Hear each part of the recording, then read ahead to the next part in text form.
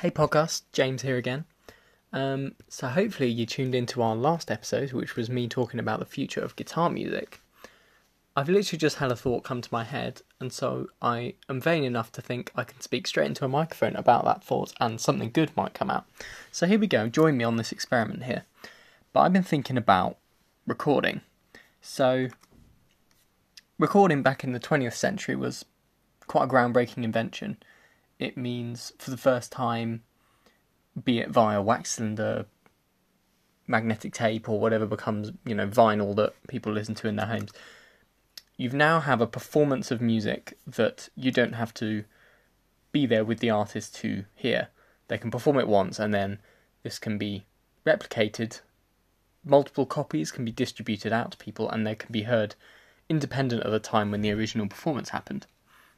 So this is an amazing invention, and this is what led to, particularly when recording got to that interesting advanced stage in the 1960s, where technology was still pretty basic and limited, but on the cusp of being developed into something more complicated with multi-tracking, etc., is where you get all this outpouring of creativity into this new medium, and have what we still define as some of the best music, some of the best albums, the masterpieces of that format.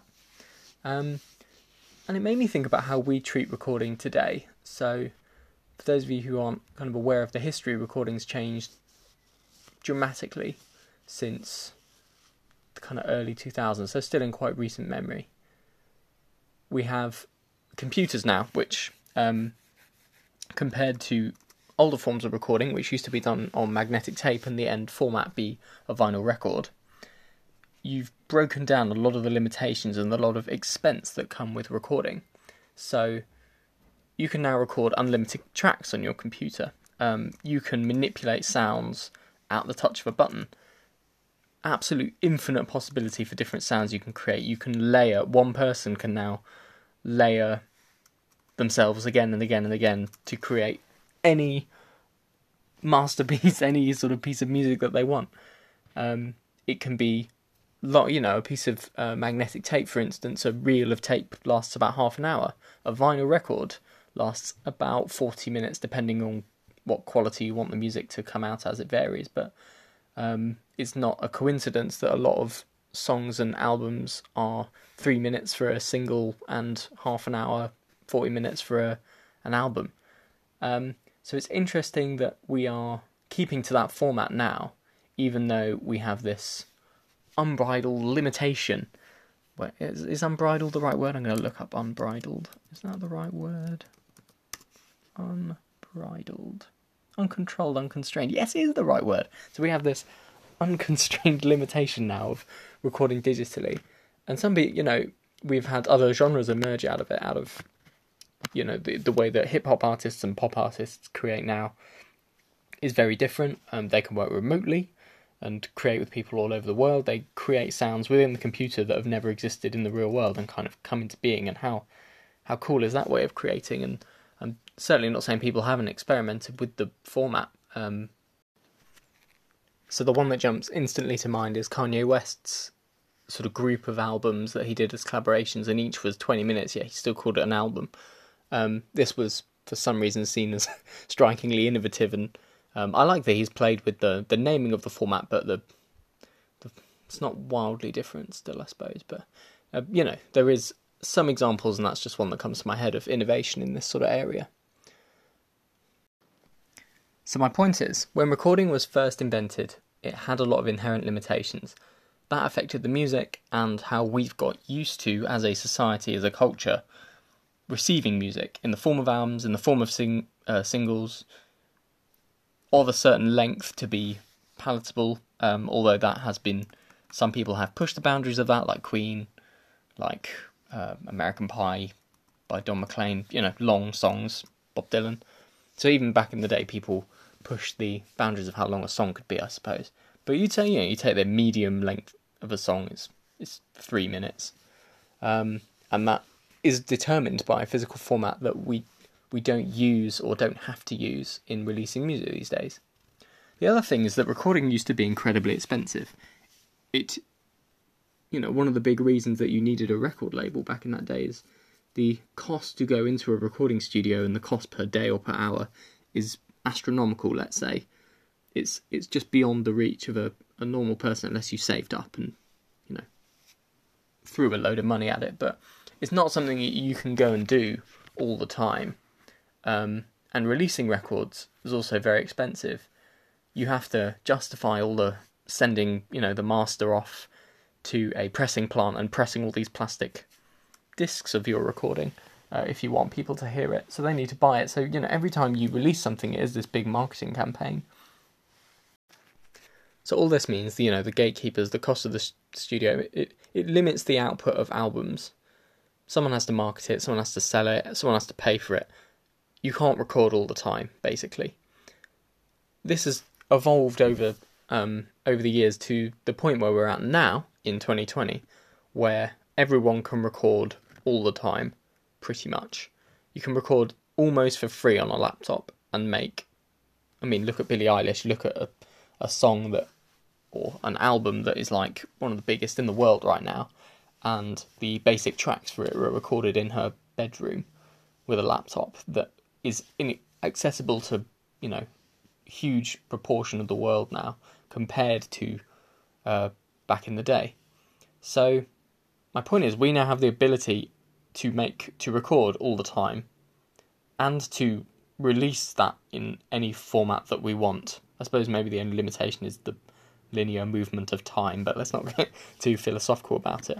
But I was thinking in particular about one first thing that came out of it is, why do we only produce one studio recording of a song?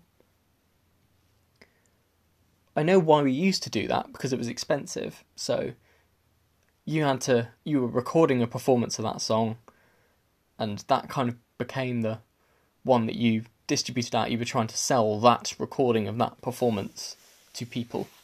In the early 60s, if you think of like the Stones playing Satisfaction, they're close enough recording them performing that in a studio like a live show and distributing that out. And so even earlier, you'll probably find that a lot of recording is recording of live orchestras, shows and stuff.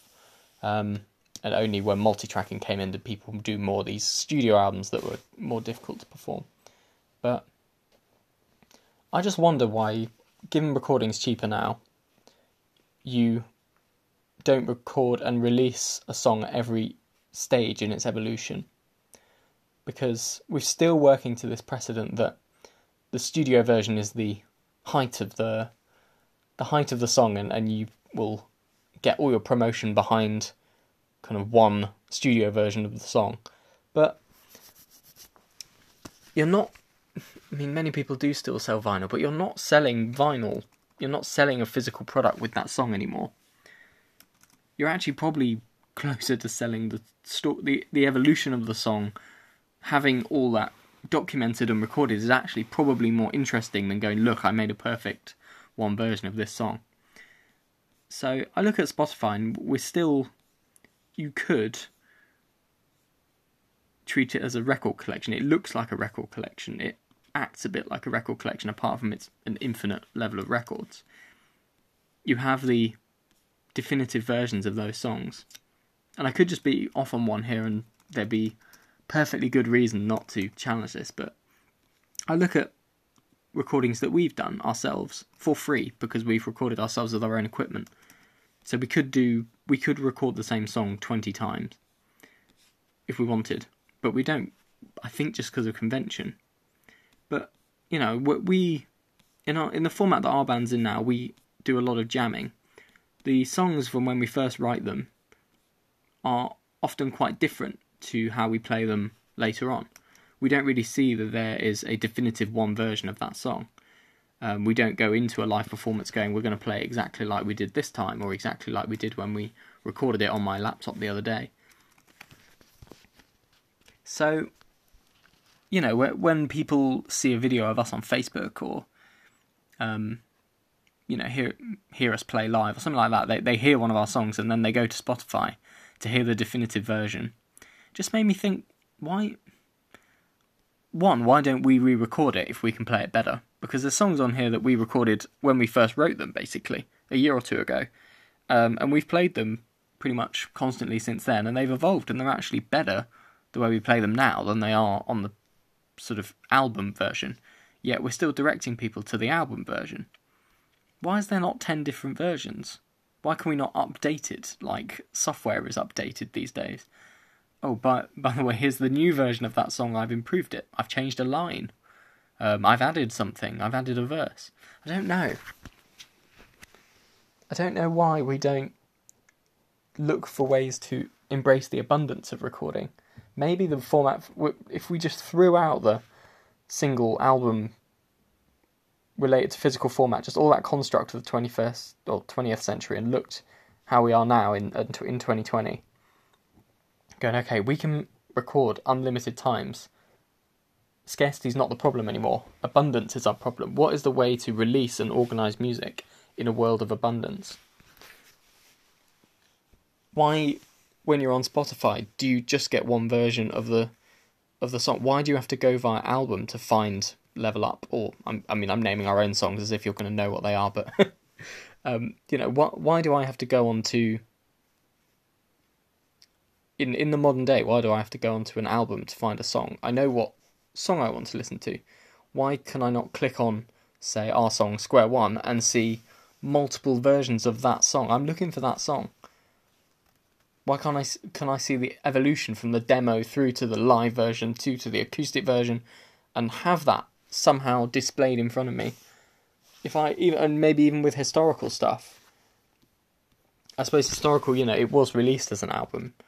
It was in that physical format, but we don't have that limitation now. So I think some really interesting artistic things could be done if we went, you know what, if we play the song better now than we did when we recorded it a year ago, let's re-record it. It doesn't take us that much effort, and let's release it in that way.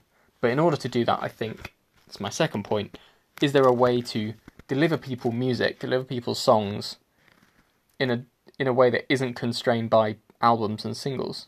Is there a way that it could even be randomised, that you play a version of the song and you choose to play Square One and you don't know what you're going to get. You get served a live version and you go, oh no, I want the acoustic version, or I want this.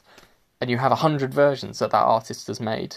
You have like the story of the evolution. You can kind of scroll along where the song is at as it becomes this kind of living, breathing, evolving thing, rather than we only had enough money to buy one well-made performance, so here is that performance 5 years ago. I don't know. I could be right, I could be wrong. I'd be really interested to hear anyone's thoughts. So, drop us a line on our Facebook or Instagram or socials, or our email, james@toucanecho.com. I hope you've enjoyed this rant. There will be more to come. I'm going to call it part 1 in case there's more parts. But there may not be. I'll just leave it as an open-ended cliffhanger as whether I'll get another one of these rants. Anyway, cheers for listening to the podcast. Oh my god, you've listened all the way to the end. Awesome. Please, get in touch. Let me know your thoughts, because I may have just be off on one. Right, I'll stop now.